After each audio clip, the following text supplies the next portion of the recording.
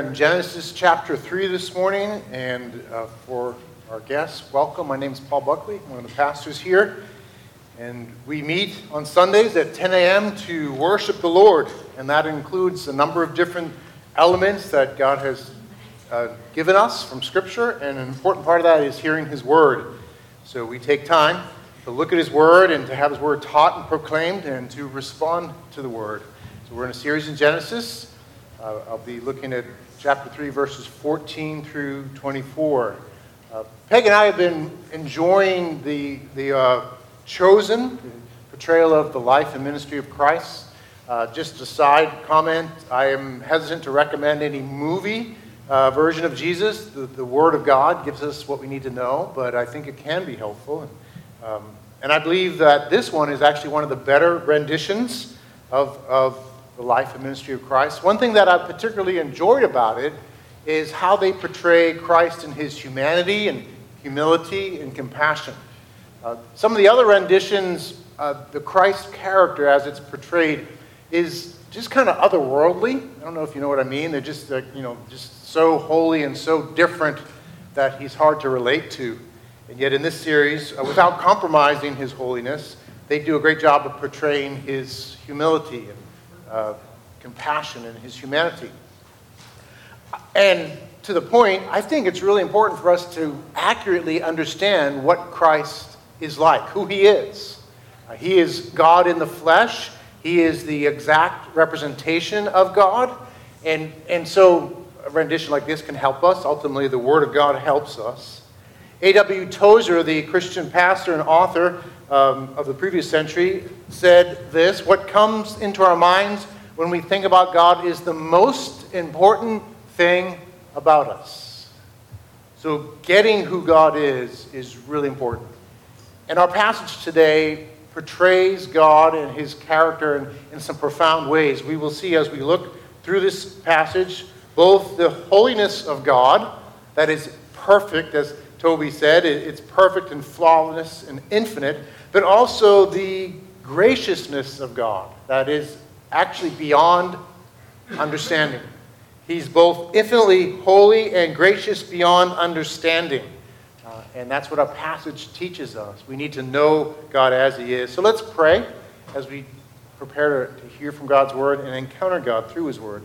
Lord, we thank You for who You are. You are glorious beyond our understanding. We'll never fully understand how glorious You are. And in Your glory, You are perfect in Your holiness. You are holy, holy, holy. You are right and good in every way. And Lord, You are gracious beyond any level of understanding any of us have. There's no one like You. And we thank You for Your Word that teaches us what You're like.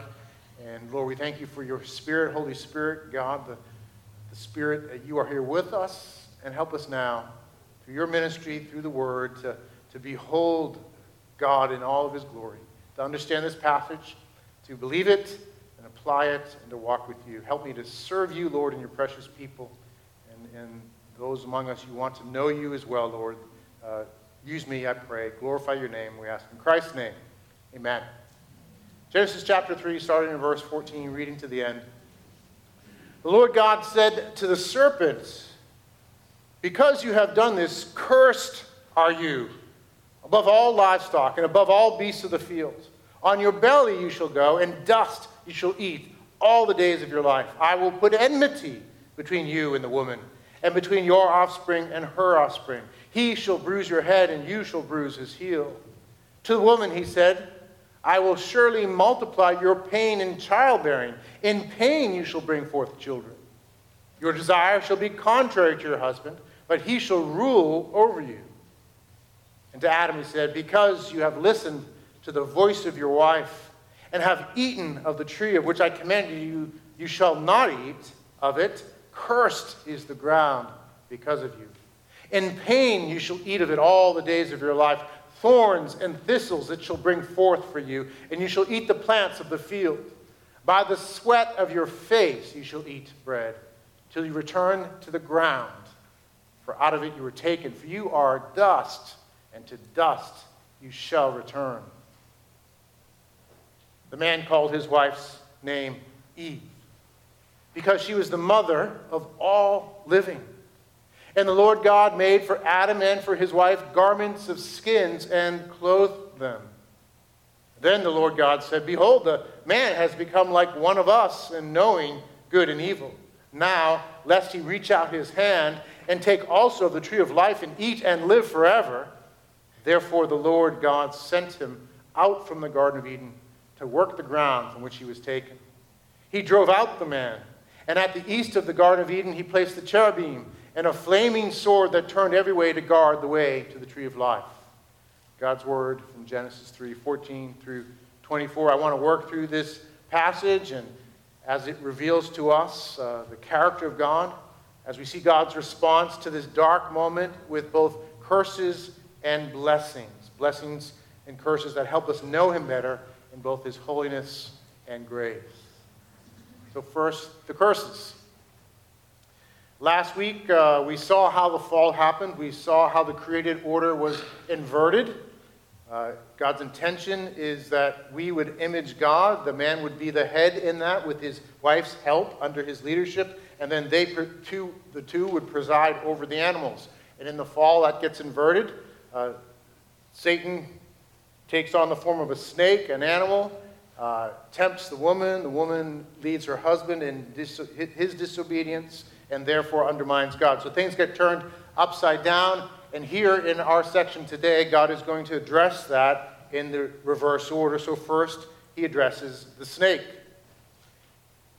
When he addressed Adam and Eve, he asks them questions. Here he doesn't ask the snake any questions. He pronounces judgment on the snake. He curses the snake, and he's immediately and irretrievably cursed. He must go about on his belly. He must eat dust. These are signs of complete humiliation. And this state for the serpent, and through the serpent, the snake, speaking to Satan himself, is an eternal judgment outside of the redemptive promises we will encounter as we go through this paragraph. It's a final judgment on the snake. And we'll see it in the book of Revelation. As you read through the Bible, we see it in the promise given in Isaiah 65, which is a midpoint in your Bible, speaking of the promise of God's redemption. It mentions the snake. Isaiah 65 says, the wolf and the lamb shall graze together. We have this to project. The lion shall eat straw like the ox, and dust shall be the serpent's food. They shall not hurt or destroy in all my holy mountains, says the Lord. So this is a picture of the new Jerusalem coming.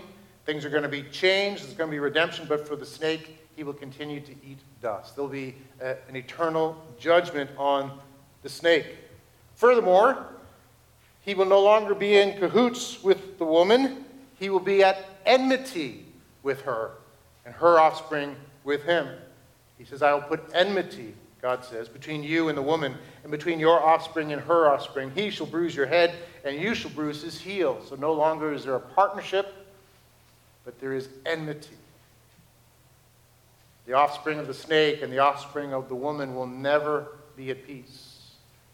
The offspring will bruise the serpent's head. The serpent will bruise his heel.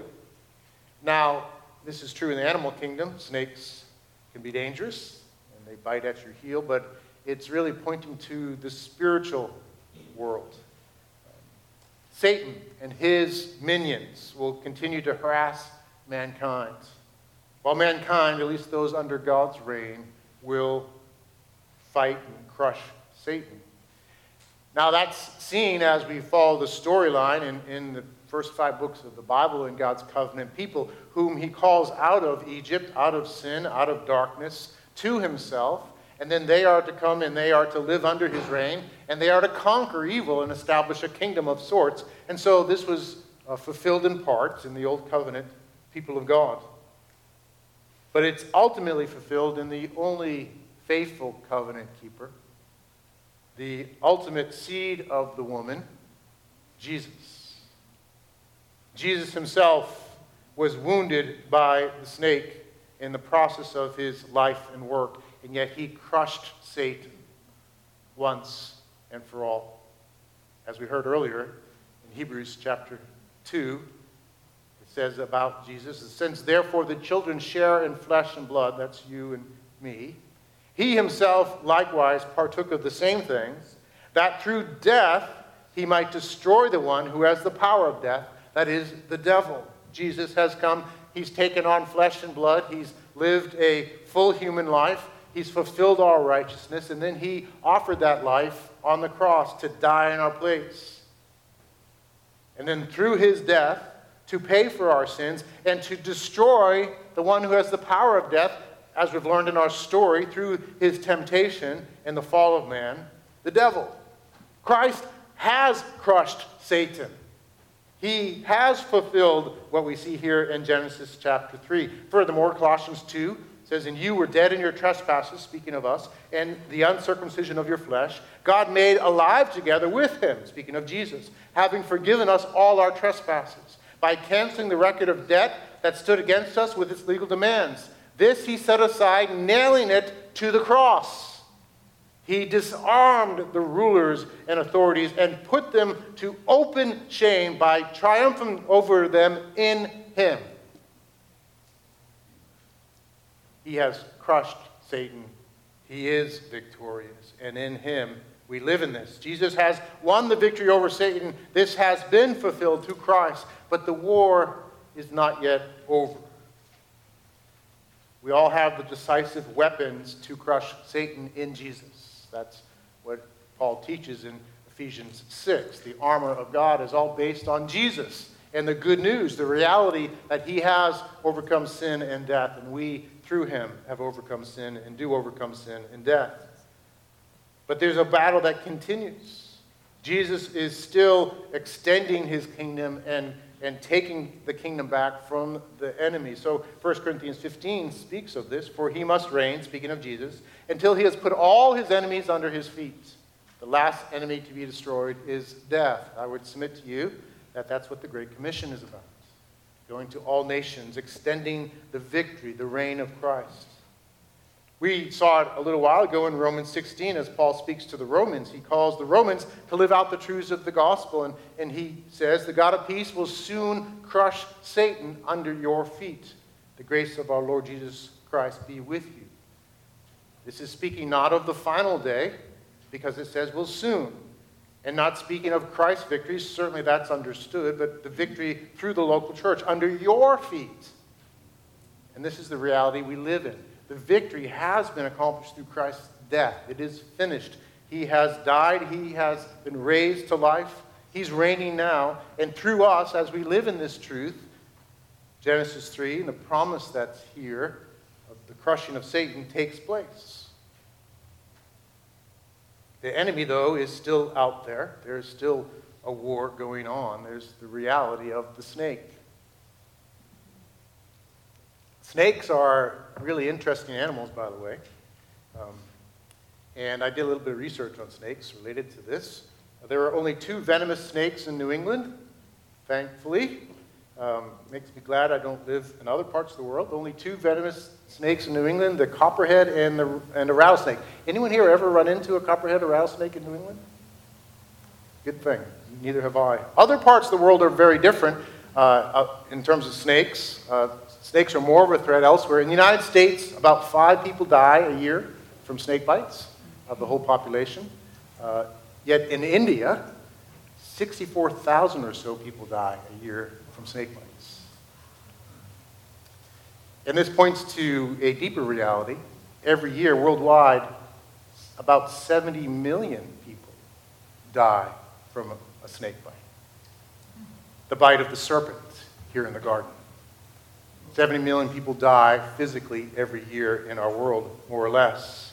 And the death is because of what's happened here, because of the work of the snake. And yet there's a cure for the venom. It's the one who was lifted up on the cross.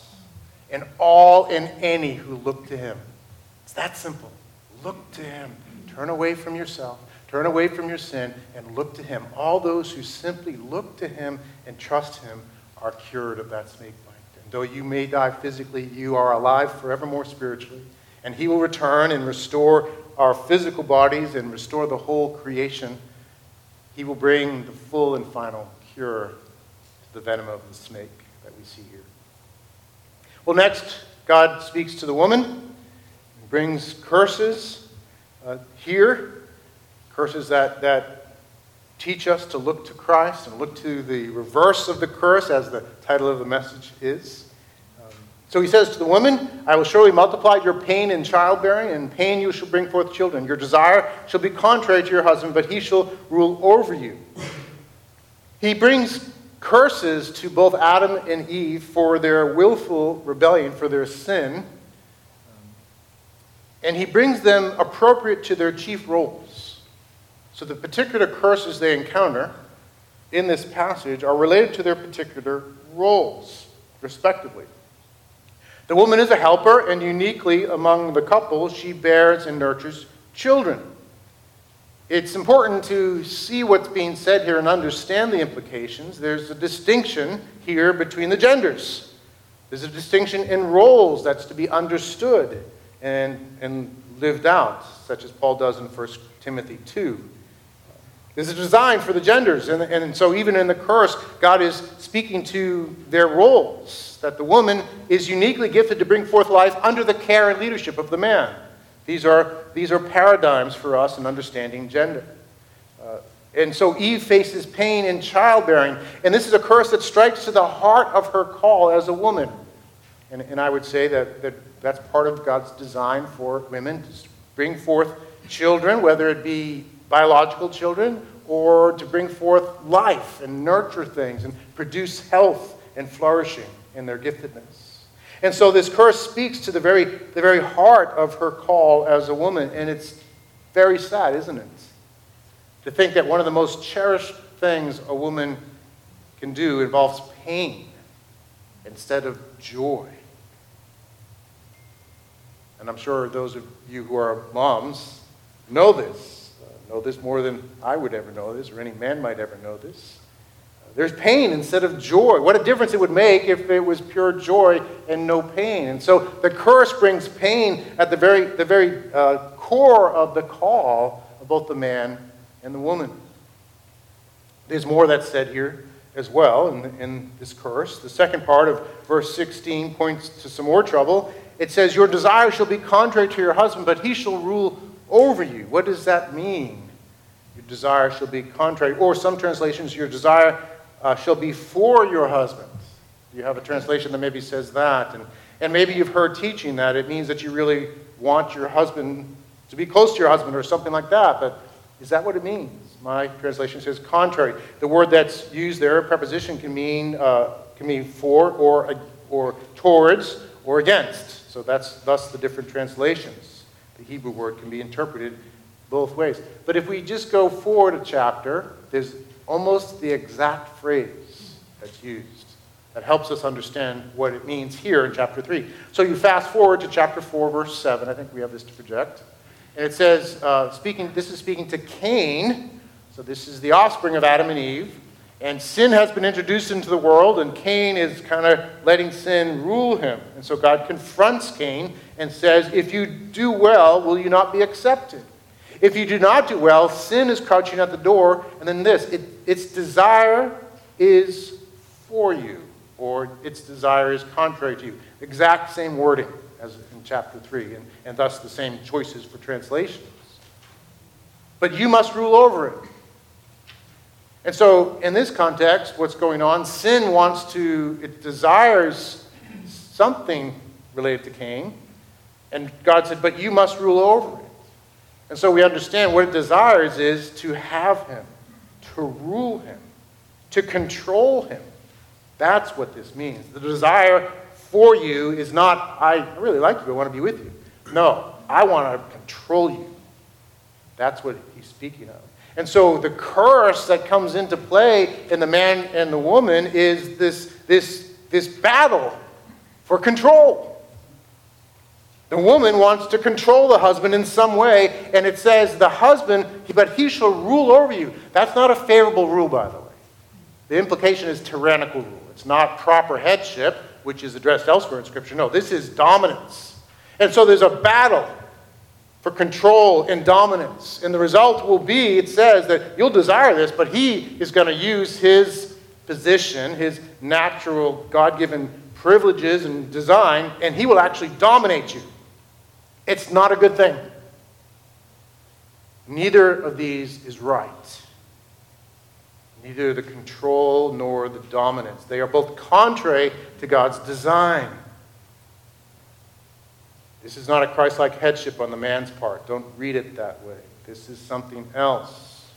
And this is the pathology of the universal problem of the battle of the sexes, is it not? There might be other things there, but it's this battle for control, this battle with sinful people trying to control and have their way. It's the pathology, and it means it describes it. It tells us the origin of it and the nature of it. But that doesn't help a whole lot, does it? When Scripture does things like points out a pathology, it should stir us to want to read more.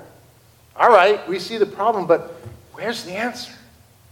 How does this get fixed? What a tragedy this is, because they are made for each other and they're enjoying this union that they have, and all of a sudden now they're battling, blaming and battling. Well, we can fast forward to a number of places, but a very profound place is Ephesians 5. That's where we find the cure for the curse, where the curse is reversed. So chapter 5 is following on from the goodness of the gospel, the good news of Christ. And it says in chapter 5, verse 1, "Therefore be imitators of God as beloved children, and walk in love as Christ loved us and gave himself up for us." A fragrant offering and sacrifice to God. Jumping down, this is all in context. Verse 18, "And do not get drunk with wine, for that is debauchery, but be filled with the Spirit, addressing one another in psalms and hymns and spiritual songs, singing and making melody to the Lord with your heart, giving thanks always and for everything to God the Father in the name of our Lord Jesus Christ, submitting to one another out of reverence for Christ." A new way to live and relate to each other, where you follow Christ and laying your life down in love for one another. And then he brings application to the man and the woman, particularly in the context of marriage. Now, verse 24, "As the church submits to Christ, so also wives should submit in everything to their husbands, no longer controlling, but serving, laying their lives down, with wisdom, according to truth, with proper context indeed, but a profound submission. And then to the husbands, love your wives. How? As Christ loved the church and gave himself up for her." How do husbands love their wives? Well, it's a submission of sorts. It still acknowledges headship and leadership, but it's a submission of your entire life for your wife, even as Christ gave up himself entirely for the church. This is the cure for the curse of Genesis 3. It turns things right side up, doesn't it? And it's all because of Jesus alone. If you're married, you have the challenge of Genesis 3. You have the solution available to you of Ephesians 5. But you must look to Jesus for the truth and the power to do this, to reverse the curse. And by the way, if you're wondering why I keep on saying reverse the curse, for those of us who are Red Sox fans, we understand the context. The curse of the Bambino was a superstition that when Babe Ruth was traded back in 1920 from the Red Sox, he cursed the Red Sox, and they didn't win over, 84 years because of that curse. And there was there, good, you got the picture. On the Staro Drive, somebody graffitied a sign that said reverse curve, to reverse the curse. And that stayed there, right, for a while until 2004 when the curse was reversed. They won the World Series, and mostly by beating the Yankees, but in the, not the World Series, but before that, playoffs. A wonderful time, right? And so the sign got changed. I didn't have a picture of that, but it says now, reversed curse. Well, there's a sign over your life in Christ that says reversed curse. Genesis 3 need not be the pathology of your life. Ephesians 5 and Christ reversing the curse should be the banner over us. And we shouldn't settle for less, brothers and sisters. Don't be content to allow sin and the ways, the curses of Genesis 3 to characterize your life or your marriage. Look to Jesus. Get help from your brothers and sisters. Learn to live out this redemption we have in Christ. Well, moving on. The man, verse 17, we encounter the curse for the man. He's confronted over his failure to lead his wife. He was called to guard the garden, and he should have vanquished the serpent. He should have believed God, listened to the voice of God primarily, and obeyed. But he listened to the voice of his wife. By the way, this is not any advocacy of not listening to your wife. That's not what's being said here. The problem is he listened to his wife over listening to God. And leadership for men is indeed to listen intently to your wife, but listen most of all to God. And even if you have to displease your wife, you follow what the Lord calls you to do. Adam failed to do that. He failed to really love his wife by listening to God's voice first and foremost. And so God brings consequences, a curse as a result. The ground is cursed because of his disobedience, because of his bold and terrible disobedience. The very ground is cursed. Now remember, his name is what? Mr. Ground. Adam means ground. So this is speaking to the core of who he is, being made from the ground, made to work the ground in the garden, in the context of the garden where things were meant to flourish, where the ground would have yielded and did yield fruitfulness and beauty with relatively little effort. He is tied to the ground in this way, but now the ground is cursed, and he's going to be driven from the garden. He's going to be driven to the fields where things don't grow quite so well. And he's going to be called to this task, again, of being the breadwinner, of being the provider, of being the one who interacts with creation. But instead of it yielding things that are beautiful and helpful with little effort, he's going to face pain. The ground is going to yield thorns and thistles. He's going to sweat. He's going to be frustrated. Where the ground was meant to be a blessing, now, in some ways, the working of the ground is a curse. Murphy's Law begins at this moment. Murphy's Law is that if something can go wrong, it will go wrong. I was interacting with my daughter recently who was installing an appliance in her house. She's wonderfully intrepid that way. She had watched the YouTube video, and it was very easy and straightforward. Should have taken 5 minutes, and she called because it wasn't taking 5 minutes. It wasn't working, things weren't coming off, things weren't going on, and then the part fell apart, actually. She had to return it. And I told her, we talked about Murphy's Law. This is the reality. Things don't go well, and don't believe the YouTube videos. They don't go that way unless you practice. They probably practice like 10 times before they take a YouTube. And that's the reality. That's what happens in our world. Life is pain, and labors are painful and frustrating. And this speaks to really the core of the role of the man, to be the leader in these things, to be the breadwinner as he's able to provide for his family, to protect his family. He's going to be frustrated. And he's going to try to bring food to the table, and it's going to be tough. Notice how many times in the passage it says eat, 5 different times. As a result of him eating the forbidden fruit, he's going to find pain in trying to get things to eat and frustration. It's part of the curse. And at the end of it, he's told, just as he is made of dust, to dust he will return. He's already died spiritually. At that moment that he rebelled, he died spiritually. But he will die physically too. This is a terrible tragedy. The glorious ones, the man and the woman made in the very image of God, having been personally crafted by God from the ground, having God personally breathe life into them, now are reduced to dirt and dust. Death is a terrible tragedy for people. It is wrong that those made in the image of God would die. Just this past week, one of the leaders of the NA group that meets here, a young man, died unexpectedly in the prime of his life. There's something wrong and shocking and offensive about death, and it should be that way. We should feel that way. We do feel that way. It's not right. We're made in the image of God. We're made to be vessels that contain glory, that image God. But because of sin, because of our rebellion, because of our state, you have been made from dust, and to dust you shall return. Death is not our intended state, though.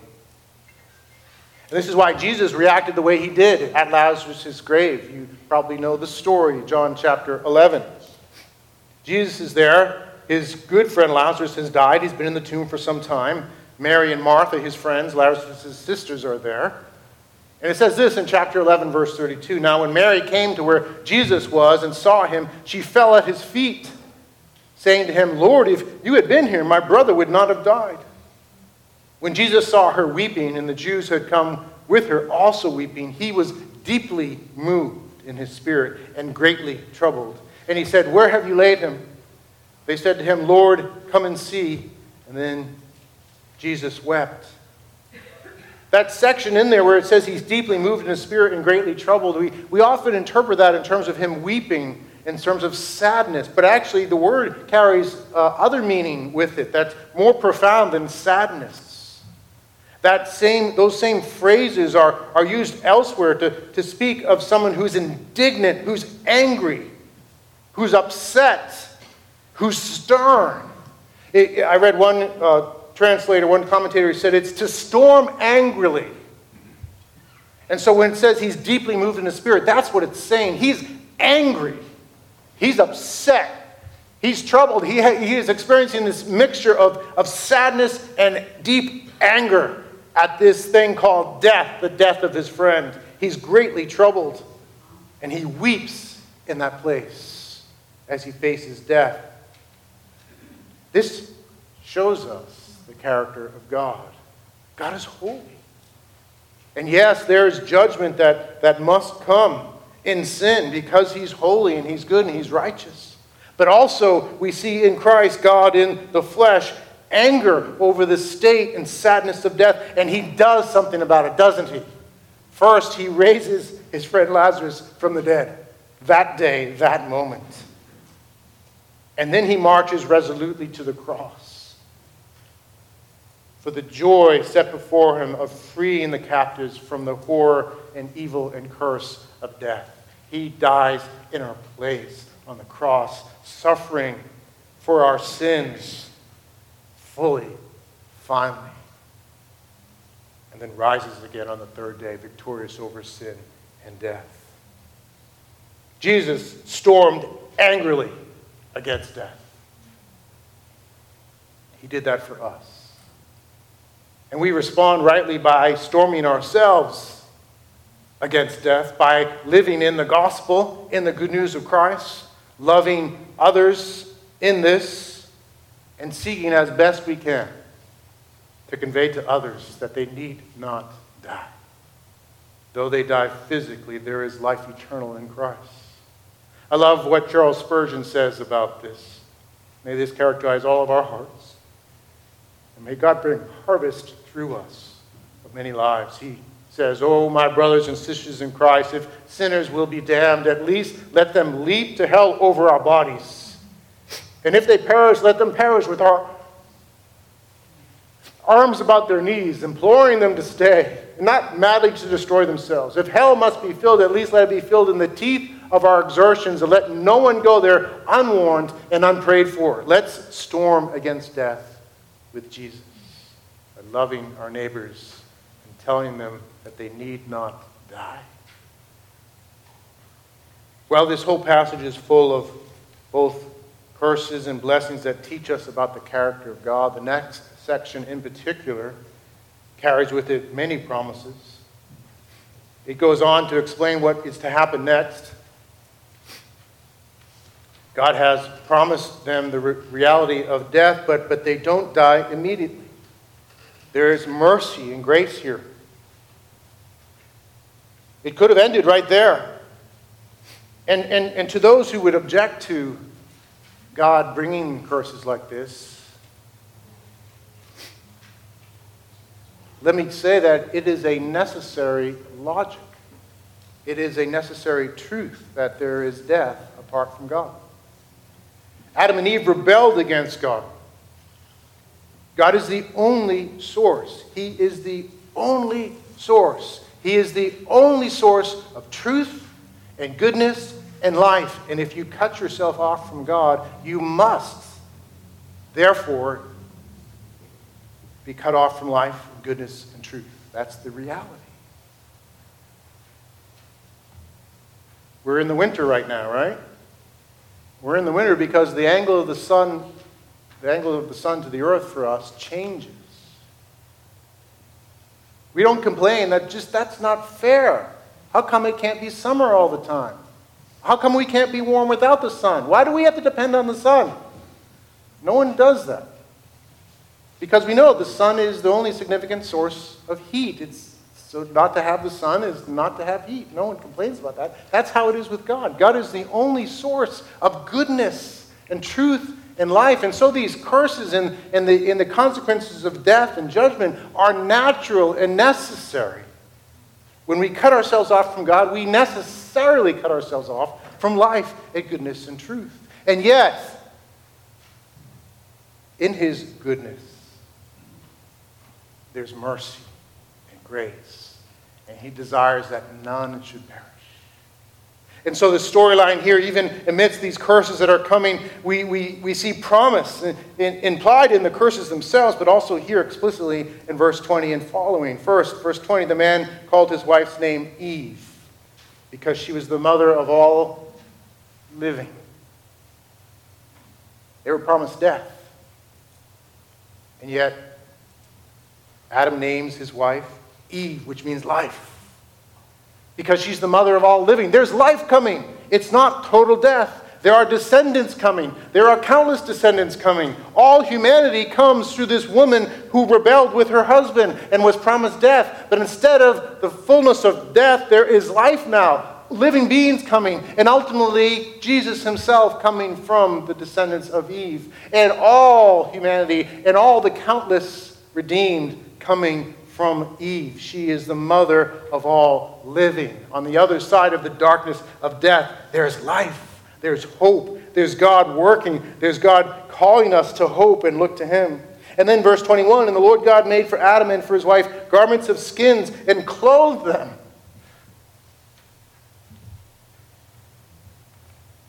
They saw their sin and their bankruptcy apart from God represented in their nakedness. They tried to clothe themselves with these pathetic fig leaf things. And now God makes a whole outfit for them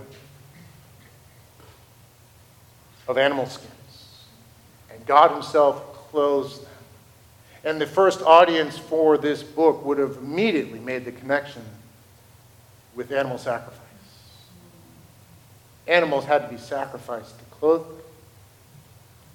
Because the first audience was the people of God under the leadership of Moses as the Old Covenant was brought in. The Old Covenant is full of promise and provision.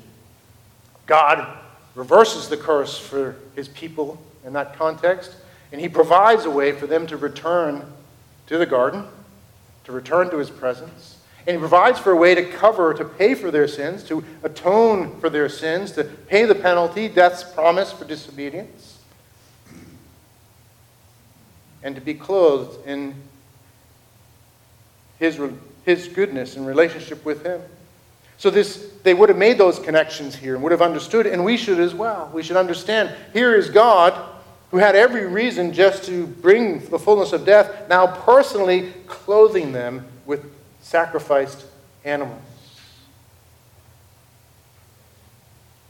This ultimately points to Jesus Himself. God Himself becomes the sacrifice as He takes on flesh, lives the life that Adam and Eve should have lived, the life that the covenant people of God should have lived, lives that life perfectly, and then offers Himself up as that sacrifice to die in our place and to provide covering for us. His righteousness, His satisfaction, His perfect humanity is now the spiritual clothing, more significant even than physical clothing, the clothing for His people. As it says in 2 Corinthians chapter 5, For our sake he made him who knew no sin to be sin for us, so that in him we might become the righteousness of God. My little children, John says, I'm writing these things to you so that you may not sin. But if anyone does sin, we have an advocate with the Father, Jesus Christ, the righteous. He is the propitiation of our sins, and not for ours only, but also for the sins of the whole world.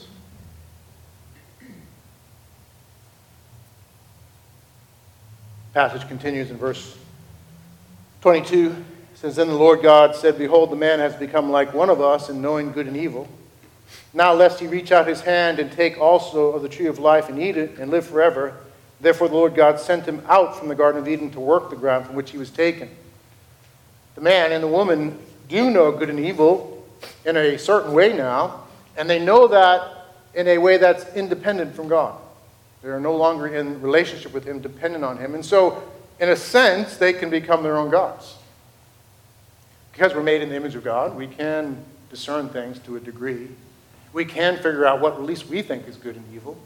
And we can act independently. That's what's implied here and being said. And so God says, well, we can't let, now that in a sense they can be their own gods like us, the triune God, 3 in 1, we can't let them reach out and take the tree of life, because then you'll have an immortal, evil being. And that would not be good for anybody. We can't let them have access to life. We're in trouble now. They can know good and evil, though they can't really know it, and if we let them live forever, it's going to be a terrible thing. This is how we should understand it. It's dangerous. Mankind is a danger, is what's going on. And so if he lives eternally, he's going to create great destruction. And so he's driven out of the garden. And then a cherubim are put. These are mighty angels. These are guard angels. And they are put to guard the east entrance. And there's a flaming sword there.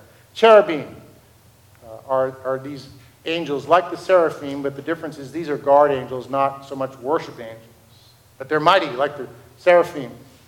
And where else do we see them in Scripture? Again, a connection that the Old Covenant people would have got. You see them embroidered on the curtains around the tabernacle and between the holy place and the Holy of Holies. They guard the way into the Holy of Holies, the Ark of the Covenant, and they themselves are over the Ark of the Covenant, guarding the place where God's presence most profoundly dwells. And so we recognize that the garden is, as we've said before, the temple, the tabernacle, the place of his presence. And they are driven out from that. But of course, this should be understood as being read and heard by the people of God who now live around the tabernacle. And now realize that this same God who drove them out has now welcomed us in. Has called us to respond to his grace, to trust in him, to depend on his provision to cover our sins, to pay for our sins and cover us in righteousness, and to come into the Holy of Holies. To come in ultimately through Christ, who is the fulfillment of the tabernacle and temple, through him and his blood shed for us. And as he makes the presence of God known to us, we ourselves now have communion with God himself through Christ. John says in 1 John 1, that which we have seen and heard we proclaim to you, so that you too may have fellowship. That word fellowship is communion as well. It's a close relationship, to have fellowship with us. And indeed, our fellowship is with the Father and with his Son, Jesus Christ.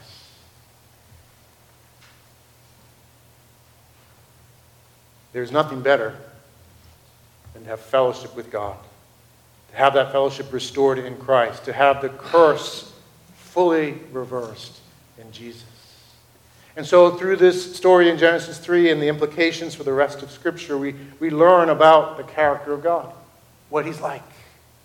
As Tozer said, what comes to mind when we think about God is the most important thing about us. What do you think about God as a result of hearing these truths? He is holy. He alone is goodness. He alone is truth and life. He is perfect and flawless.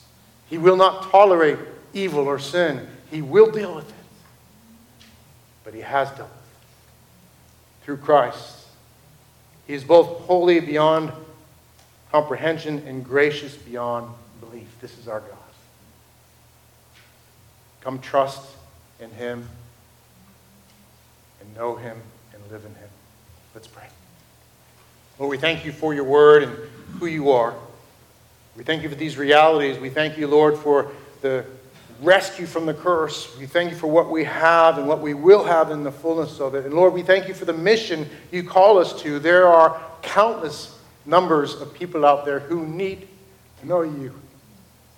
And we know on that final day, we won't be able to count the numbers. So we ask you, use us, O Lord, to proclaim these truths as well, to live out the implications of them in such a way in our love for one another and for those around us that the world would be compelled to come and see and know.